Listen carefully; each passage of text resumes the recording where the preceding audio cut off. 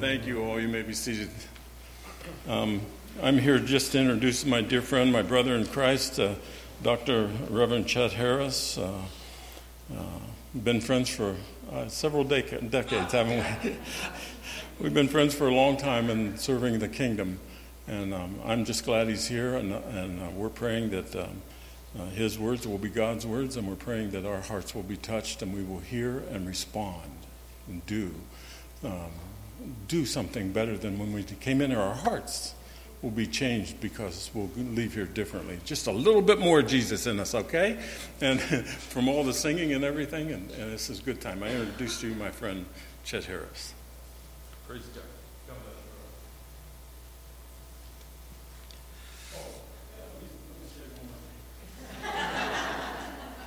Just so you know, Chet's going to share here a sermon. He's going to share a word of God, and then as soon as service is over, he's going to talk to us about other things, okay?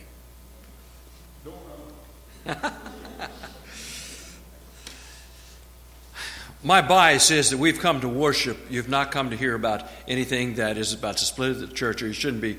For the primary reason we come on the Lord's Day, we come to worship, hear the Word of God, let the Word of God rest in our hearts, grow in our hearts, and challenge us to live more like He has called us to live. So there's a definite separation here. And when I came in, though, I gave a PowerPoint presentation to Floyd, and he said, I said, it's for my, that'll be for the follow-up, for the next part of the morning, and it didn't work. And Floyd says, what are you going to do? I said, Floyd, you've known me long enough. I am not without words. I can manage without a PowerPoint. I preached without PowerPoint for 100 years. Not quite 100 years, but almost 50 years. I came into the ministry in 1975. I was 14 years old at the time.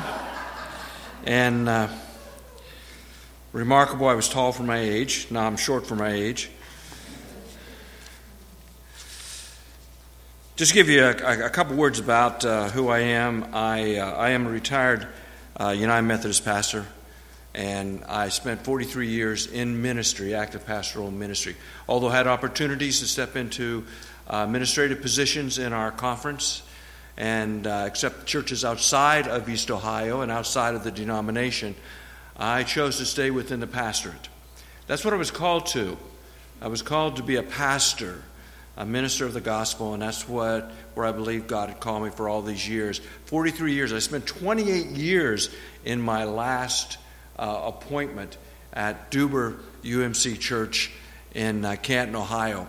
You know, I've spoken to a lot of churches since I retired. I almost say since I graduated. I keep saying that, since I graduated. You know, since I graduated to unemployment. Those of you retired know exactly what I mean. But I've been in a lot of churches. I want to tell you, let me give you the favorite names for churches. Pleasant Grove, Pleasant Valley.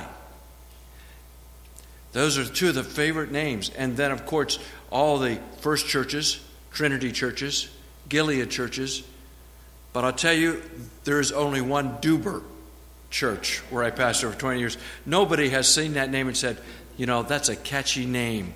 That's what we want to be called. Of course, it was called that because across the street at one time was the Duber Hampton Watch Factory. Anybody know anything about that? Oh, yeah, got a couple of people here. It's a large pocket watches that were made from the turn of the century to mid-century, and then for a very little time they made regular wristwatches, actually for World War II, and they're the ones that began to, they weren't the ones that began it, but they started painting the luminescent dials on it with the radioactive radium, and literally doing that. And they were doing that for the World War II, basically the officers serving in World War II, so they could see their watches at nighttime. It was kind of interesting history, and that isn't why you came here to hear all this history. But let me brag for a moment. We have 3 kids. My wife and I, Barbara. My wife would be here today, but she has she's disabled. She has a neurological disorder that it just makes it very, very difficult for her to travel the distance that I've been traveling every morning. And so she's at home. She's listening to, as she says, I'll listen to real preachers while you're gone. And so she's always been a great encouragement to me. She really is an encouragement. I have 3 kids, one very civilized daughter and 2 working on civilized sons. Our daughter is a United Methodist pastor in Florida, Keystone, Florida, in the northern part of Florida. I praise God from whom blessings flow. We're going down there over Thanksgiving, and I expect it to snow a lot while we're gone. Okay? I wanted my other son, who's our middle child, who's very interested in the outdoors and went to school to learn all about the outdoors and graduate with a degree in the area of natural sciences. And I wanted him to get a job out west. I had it all plotted out. Florida, out west, and then back here in Ohio. Well, he took a job with Spectrum because the job in which he trained for 4 years, anybody that has kids go to college will understand, there was no jobs in that area for him, and that he could support a family. So he's the guy who now sits at a computer and plots out all the places where the fiber optics need to go. I don't know where he got that concept. I never thought he'd work at a desk my entire life. And then our oldest boy works in Akron. He's a superintendent of a factory. And they're very close to us geographically. In fact, we bought a house close to one of them, little ranch house, just because as we get older, we know we're going to need help. And he was the only one I would trust wouldn't leave us somewhere and forget where we were at. So, well, if you have your scriptures with you, and it was up on a few moments ago, it was up on your screen. It's in Matthew chapter 7, and we're going to begin to read in verse 24. Now you're going to recognize the scripture straight away. It's extremely familiar. Verse 24. Therefore, everyone who hears these words of mine, now this next statement is extremely important, and puts them into practice is like a wise man who built his house on the rock. The rain came down, the streams rose, the winds blew and beat against that house, yet it did not fall because it had its foundation on the rock. But everyone who hears these words of mine and does not put them into practice is like a foolish man who built his house on sand. The rain came down, the streams rose, the winds blew and beat against that house, and it fell with a great crash. When Jesus had finished saying these things, the crowds were amazed at his teaching, because he taught as one who had authority, not as the teachers of the law. Now, I want to talk to you about spiritual enrichment, about how to stay strong in Christ, how to go deeper in Christ. And we're going to look at this scripture that is often relegated to children's sermons and kind of orientation. Now, when I was preparing this sermon a while back, I was watching the news, and I heard it and then began to research about a building in San Francisco called Millennium Tower. Maybe you know about Millennium Tower. It's much higher than our highest building in Columbus, the Rhodes Building in Columbus, our capital. It's 645 feet in the air. That's about 65 stories. Now, it's built for condominiums. And there's 419 condominiums in this incredible skyscraper. And you can get one of those condominiums, now reach in your pocket, reach deep now, $1.6 to $10 million to purchase one. Yeah, baby, that's right. What wonderful place for a United Methodist parsonage. Maybe not. It's got everything you want, beautiful views of the landscape around, and if you stand on tippy toe, you can even see unless you're up really, really high in a condo. Incidentally, it's more expensive when you go higher. Okay, you can see the Bay Area. And if you're into wine, I am not, but if you're into it, you got your own wine cellar, you got a French restaurant, you got a fitness center, which obviously I'm not too much into, and you got an owner's club. But there's a problem, and it's a problem you just don't want to have. The building started to lean. And they noticed this when one of these individuals that paid all this tremendous amount of money put his very expensive orange beside that very expensive squeezer. You know, my orange squeezer is, I put it on top of a cup and, squeeze it out. This one, you put it in a machine and it squeezes it out for you. But as they went to reach for that orange, it began to roll down his counter. Now, that's not something you want to have happen. And then they began to hear creaks. They must have been younger because I hear creaks and cracks all the time. But began to hear sounds from the walls and things in which you don't want to hear. Those kind of sounds that your spouse wakes you up at night and says, something's wrong. And something was. Because it began to lean. At first, it was leaning 2 inches. 6 inches at the top. Oh, that's going to happen. You're fine. And then one window, look out these windows, suddenly just cracked, just splintered, those kind of web splinters. And so they called up, we would say the janitor, they call them maintenance engineers. He came up and looked at it, and they brought the people up, and he says, a bird hit it. I am certain a condor with a titanium beak was going at the speed of sound and went right into that window. Well, no. It cracked, as other windows would, because it now was leaning 14 inches. Well, I checked the other day, a couple weeks ago actually, and it's at 17 inches. And they've done everything they can think of to stop it from leaning. And they've actually had to stop because everything they did just agitated it. They began to blame people. I love it. When there's a problem, you've got to find somebody to blame. So they blame the architect. The architect says, no, my plans I gave to you, it has to be the city planners who approved them. Well, the city planner says it has to be the people that signed off on them, each and every one of the departments. If you ever build a house, you know what that's like. They put that little sheet in your house, and they go in and check it off as every part, the heating and the cooling and the electric and the plumbing, and they went through that whole thing. And then they went to the builders, the people that built it, and said, did you cheap out on us somewhere?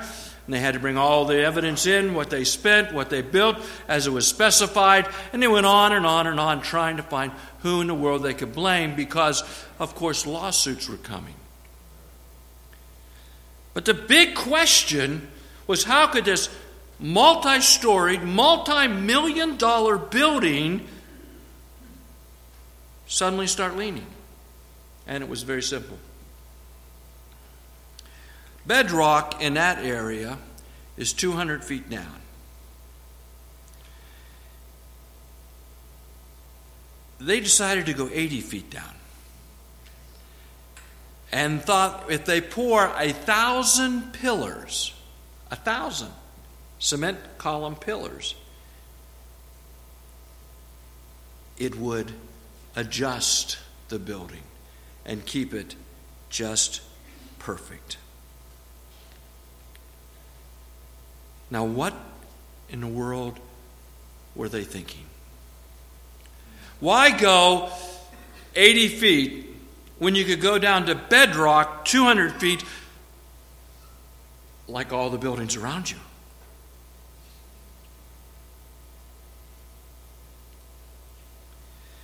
I want to talk to you about how important it is not to be like the buildings around us, but going deep until we hit the bedrock of our faith, The Word of God, our Lord and Savior Jesus Christ, our relationship with God, and the empowerment of the Holy Spirit, how important that is to hit the rock-solid faith. Let me move into a little different kind of illustration. I have a spiritual gift that is not listed in the Bible. And I want to praise God, whoever made that fudge this morning. Is that person here? Who made that fudge? Who bought the fudge? Did you make the fudge?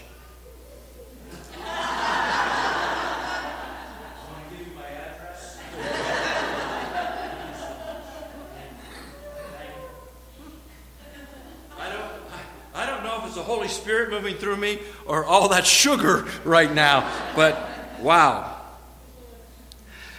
The spiritual gift I'm talking about, it's an erroneous, it's not a spiritual gift, and it's not in the Bible, and you're not going to find in the Bible, is that I really like to eat. It's kind of like a hobby. And I enjoy food. And I wouldn't have thought that at the age of 70, I'd be with my grandchildren, of all things, looking at the directory, which now I have to find on the computer, because where do you find a TV directory today?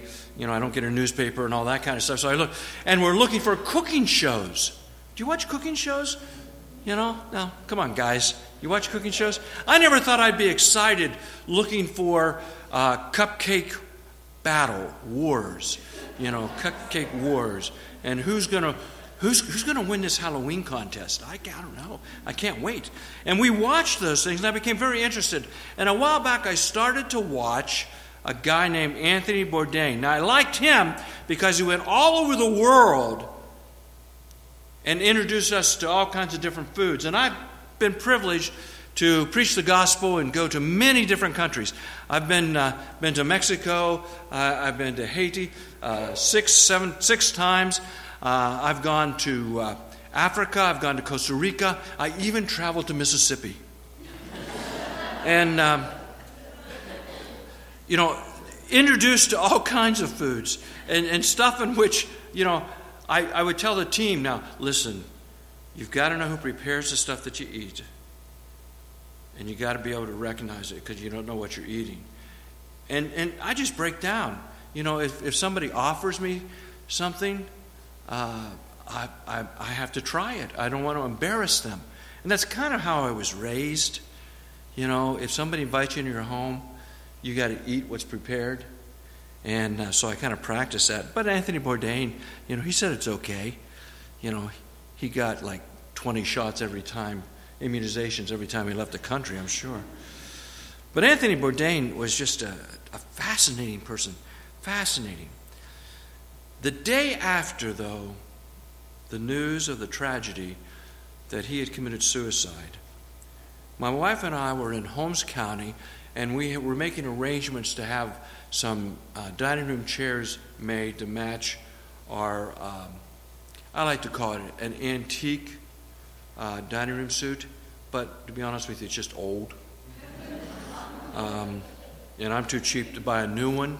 And I know, nobody hardly buys those anymore anyway, China cupboard and all that stuff. But we were there, and we had made arrangements. And after we made all the arrangements, this guy was in his early 30s. He was a vice president of this company and this furniture store. And he says, can you take a few minutes? You're a minister, aren't you? I said, yeah, that's right. He says, can you come here and talk? So we came in, and he asked me the question, point blank, why do you think Anthony Bourdain took his life? Now, the reason for that I found out after we had our conversation was that a young man, Amish young man in his teens, had just taken his life. And the whole community was trying to figure out what was going on in his life. We didn't see anything, but were they looking at all? And that's what they were asking themselves. Why do you think Bourdain took his life? Now, the only thing that I could think of, and that which came to my mind, was a quote that I believe typified his worldview. That is how he looked at the world. and how then he lived out that view in the world. This is what Anthony Bourdain stated over and over again. Your body is not a temple. It is an amusement park. Enjoy the ride. Now let me say that again. Your body is not a temple. It is an amusement park. Enjoy the ride. Here is a man who rose to unprecedented acclaim, not only among the chefs of the world, but the entertainment world. Not an easy route to go. One could say in a breath that he had it all. But did he? Did he really have anything? And did he have that which he had gone deep enough, or just skim the surface? Did he have that which was sustaining him, that could feed his soul? The truth of his statement is the foundational worldview of many people today, cross-generationally. And frankly, it's built on sinking sand. It's an easy worldview, and it looks good, and you could build upon it, and for a season, it looks like you've got your act together. But it's just like quicksand. It looks like the sand over here, but the sand over here is quicksand because there's something running underneath it, and that the grains are just a little bit different, and they do not in their coarseness bind to each other, but actually act like little wheels that draw you in, and the water underneath is a constant suction. It looks great. We have a tendency to go deep, just deep enough. In our scripture today, I want you to consciously and spiritually move deeper into a simple truth that I think can change us. And that's what Scripture needs and what it's called to do. Again, don't relegate it to just a children's story or a quick kind of bumper sticker that you put on your cars. Jesus is my rock. It's beyond bumper sticker theology. It asks the questions, what do I build my life on? What life teachings govern me? How deep do I go in the Word of God, in the presence of the Holy Spirit? Am I a temple of the Holy Spirit, or am I an amusement park for the mere delight of my senses, touching momentary pleasures, but never with my sights on eternal rewards? Jesus confronts us with a simple and profound question in the frame of construction by two builders. He says one was wise and one was foolish. Now he doesn't say one knew better how to build than the other. I think we can pretty well assume that each of the buildings that were erected looked pretty spiffy, looked good. That's not what he's saying. They're both equally skilled. You see, the world is equally skilled to have an appearance that everything is great, but doesn't have the stability, doesn't have the longevity, doesn't have the depth that truly can face what life itself throws at us. We need to grasp that we all have the same opportunity to go deep, and that the choice is ours. We know when we've gone deep, and we know when we haven't. I don't think it's a mystery in each of our lives, in any of our lives. We know where our spiritual life is this very moment. We know beyond a shadow of a doubt, do I give serious thought every day to that which will enrich my life spiritually? Because it takes time. It takes effort. I told my wife the other day, now, It's not that I'm not in the Word, but I said, I think I'm not in the Word enough. And I said, we have to really take even more seriously our time together in the Word.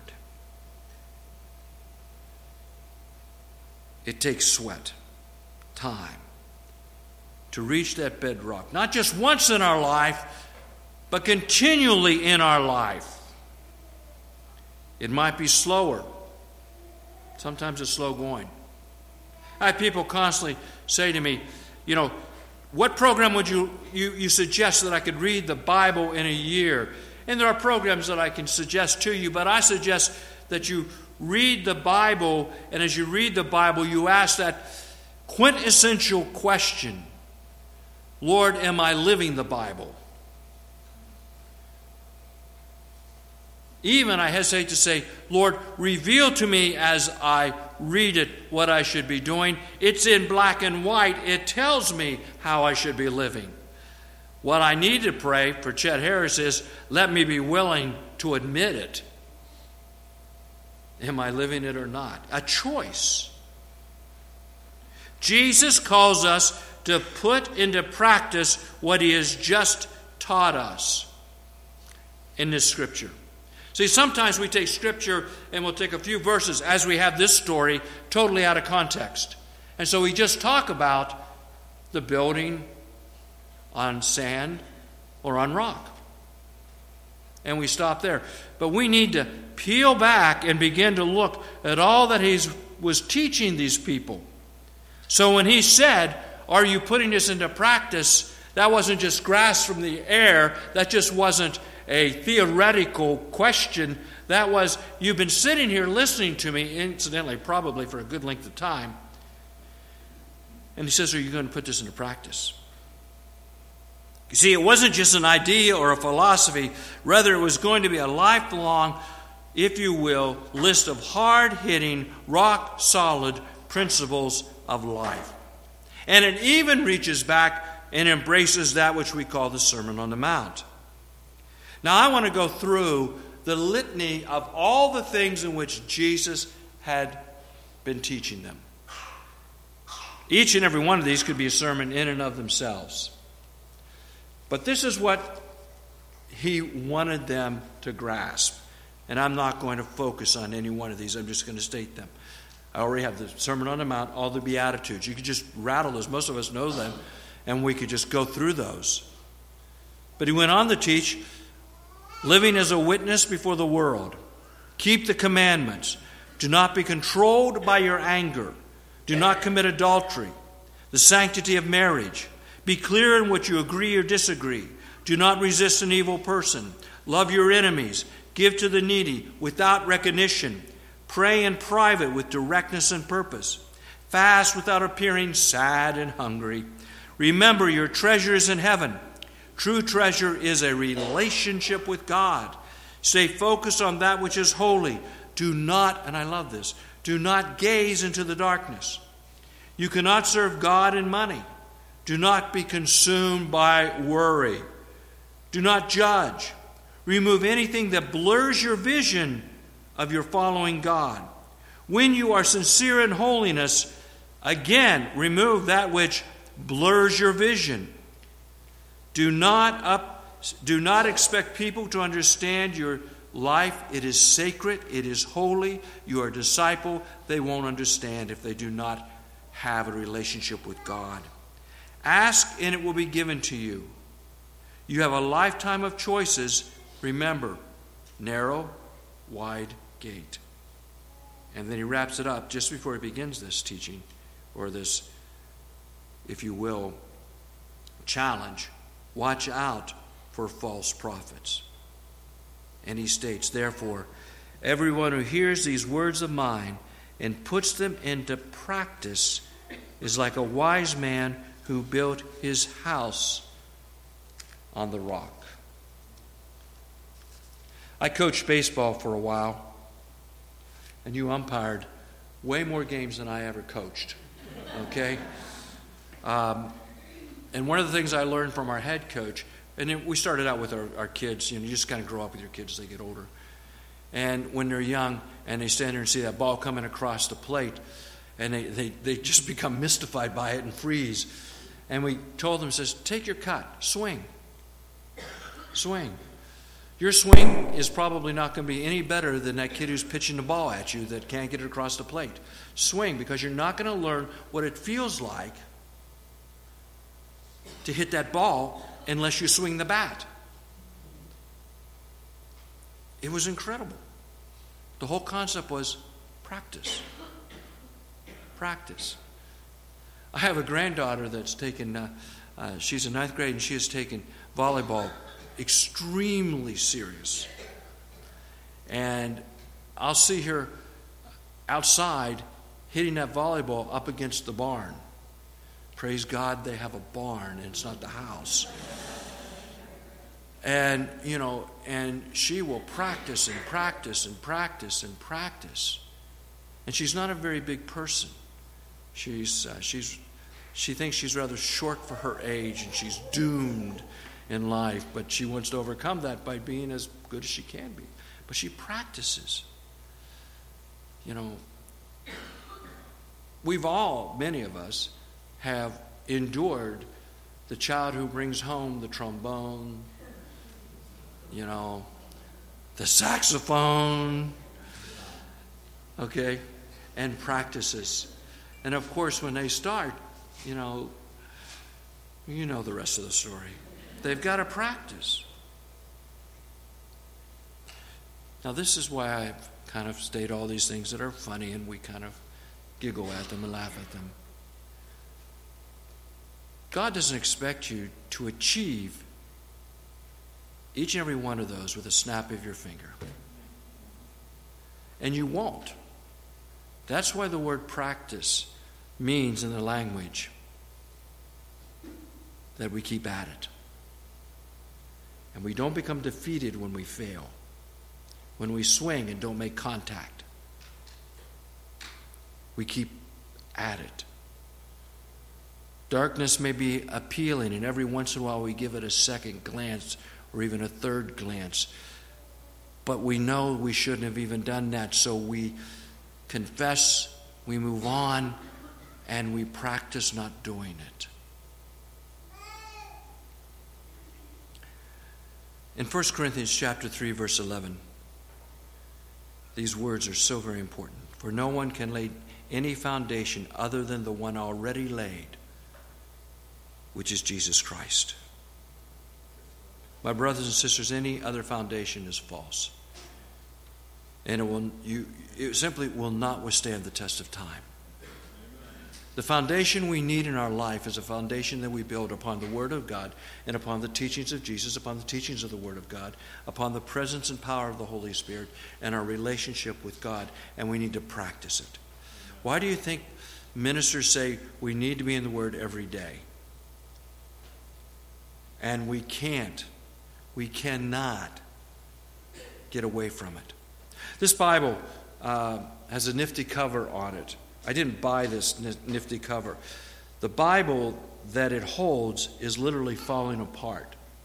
And I was preaching in Mexico City, and I held up the Bible, and 1 Timothy fell out. And this guy came up to me, and he said, "Can I have your Bible for a day?" You want to arm wrestle me for it? What do you mean you can have my Bible for a day? Don't you have a Bible? Oh, yeah. And but I want to make you a cover for the Bible to hold Timothy in there, to hold it together. He made shoes. He didn't make Bible covers. He made shoes for a living. And he took this for about 2.5 days, and he brought it back, and it was fitting my Bible, and it will never, it can't come off. It's fit just for this Bible, and it's held it together. And I won't use any other Bible. There's so much, within that, emotion in that, and the gift of that. But the thing that struck me was, in those 3 days that he had my Bible, I felt that I was in withdrawal. Now, did I not have other Bible with me? Actually, I didn't. I don't travel with my commentary set, and a bunch of Bibles. I had to keep borrowing Bibles. And I was reminded that when I choose to leave my Bible sit on the shelf, I should have that same feeling. So maybe it's a call for all of us to be more disciplined and truthful about how often we read the Bible. And I'm not a big person into reading huge amounts of the Bible so I can say I read through the Bible, although I try to read through the Bible every year. The point is reading it, and that word that we read begins to come into us to lay a foundation of how we should live. But I want to leave you with a final kind of illustration thought. You cannot do this alone. You can't. Jesus tried to impress this upon the disciples. I'm going to send you out. I'm going to send you out in groups, 2s and 3s. You can't minister alone. You can't make this journey alone.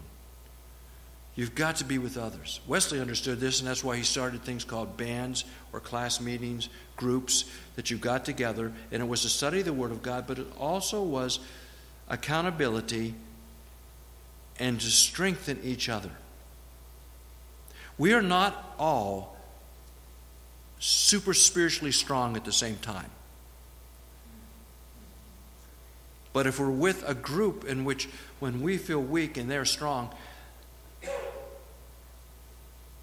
they and their example and presence, we begin to feel strength.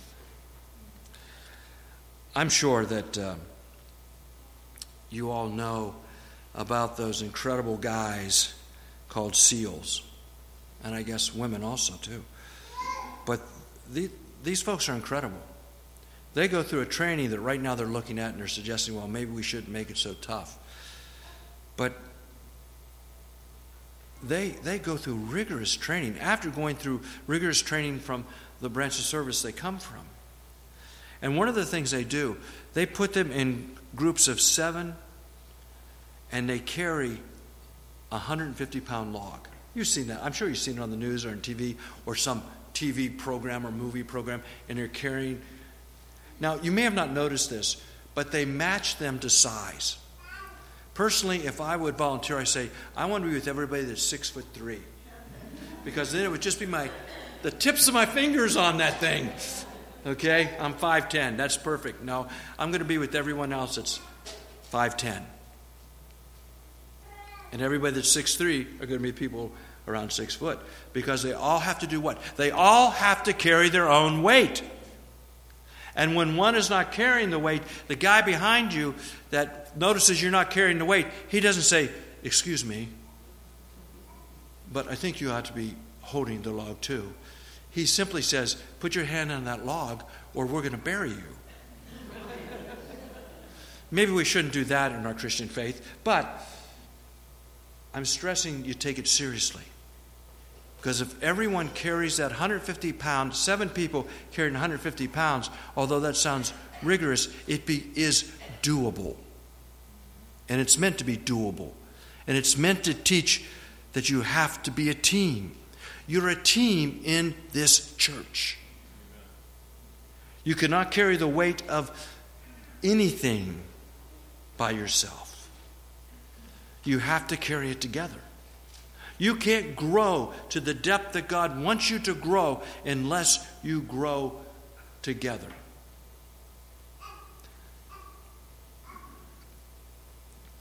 When I was at Full Memorial, there was a church that your pastor is somewhat familiar with. He came there after I was there to clean up the mess that I made. And they had at that point morning or groups of men called covenant groups that met. And I gathered with a certain group of men at 6 o'clock in the morning. It was craziness. But our main objective was to support each other, to pray for each other, make each other accountable. Are you in the Bible? Are you praying? Are you doing what God says? At 6 o'clock in the morning. I'm telling you, it's very difficult to lie at 6 o'clock in the morning. So years passed. I'm at Duber. I was at Duber 28 years. About 12 years ago, I went through cancer surgery. And it was a blessed recovery. I had stage 3 cancer, and I came through it 100%. In fact, my doctor, I haven't seen him for 2 years, and he sent me a letter saying, "Do you mind coming and just stopping by and seeing me?" And I said, "Do you mind not charging me $95 for coming in that room?" But I'm going. My wife said, "He must want to see you. Maybe something's going on." He says, "How would he know anything's going on? I haven't seen him for 2 years." But I need to go back. And I will. But after probably a decade being away from Full Memorial, I get a call from one of the guys in the group. No, it wasn't from one of the guys. It was from his daughter, who used to be in a semi-catatonic state in the morning as she was getting ready for school, and we would be downstairs making noise in the basement, and she would be upstairs getting ready for school, and she knew we met. And she knew that was important. Now, this is critical. She knew that was important to her father. And she called me after all those years and said, "Can you touch base with your dad? I hear you had cancer." I said, "I did. My dad's got cancer. Can you get in touch with him?" And I called him before surgery. And he was already at the hospital. It was many miles away, and I talked to him and we prayed. Then he came home, and he fell into what many people do after surgery of that nature. He was depressed.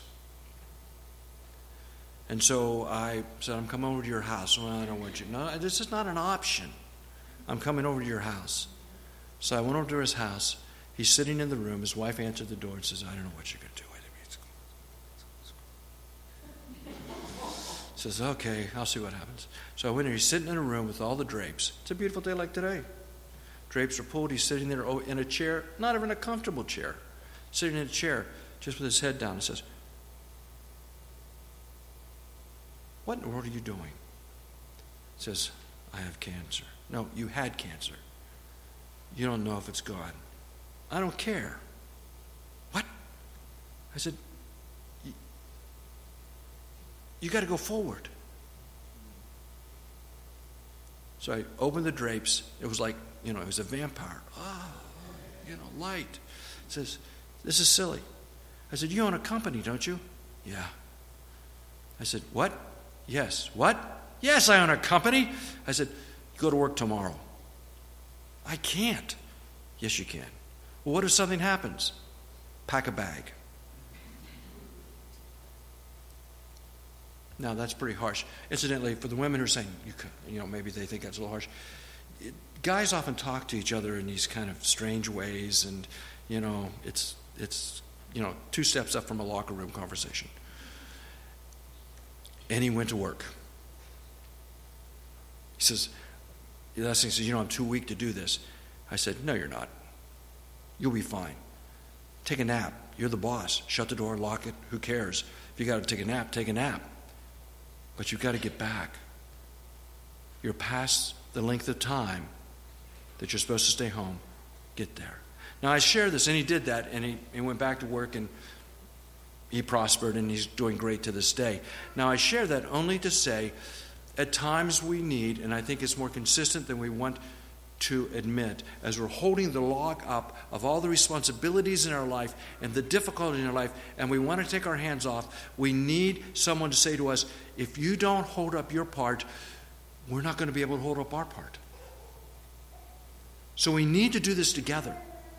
And when he lists all these things, and he says start practicing it, again, number one, it's practice. You may not get it right. Don't become defeated. Get your hands up there. Hold that up together and go forward. Secondly, again, together.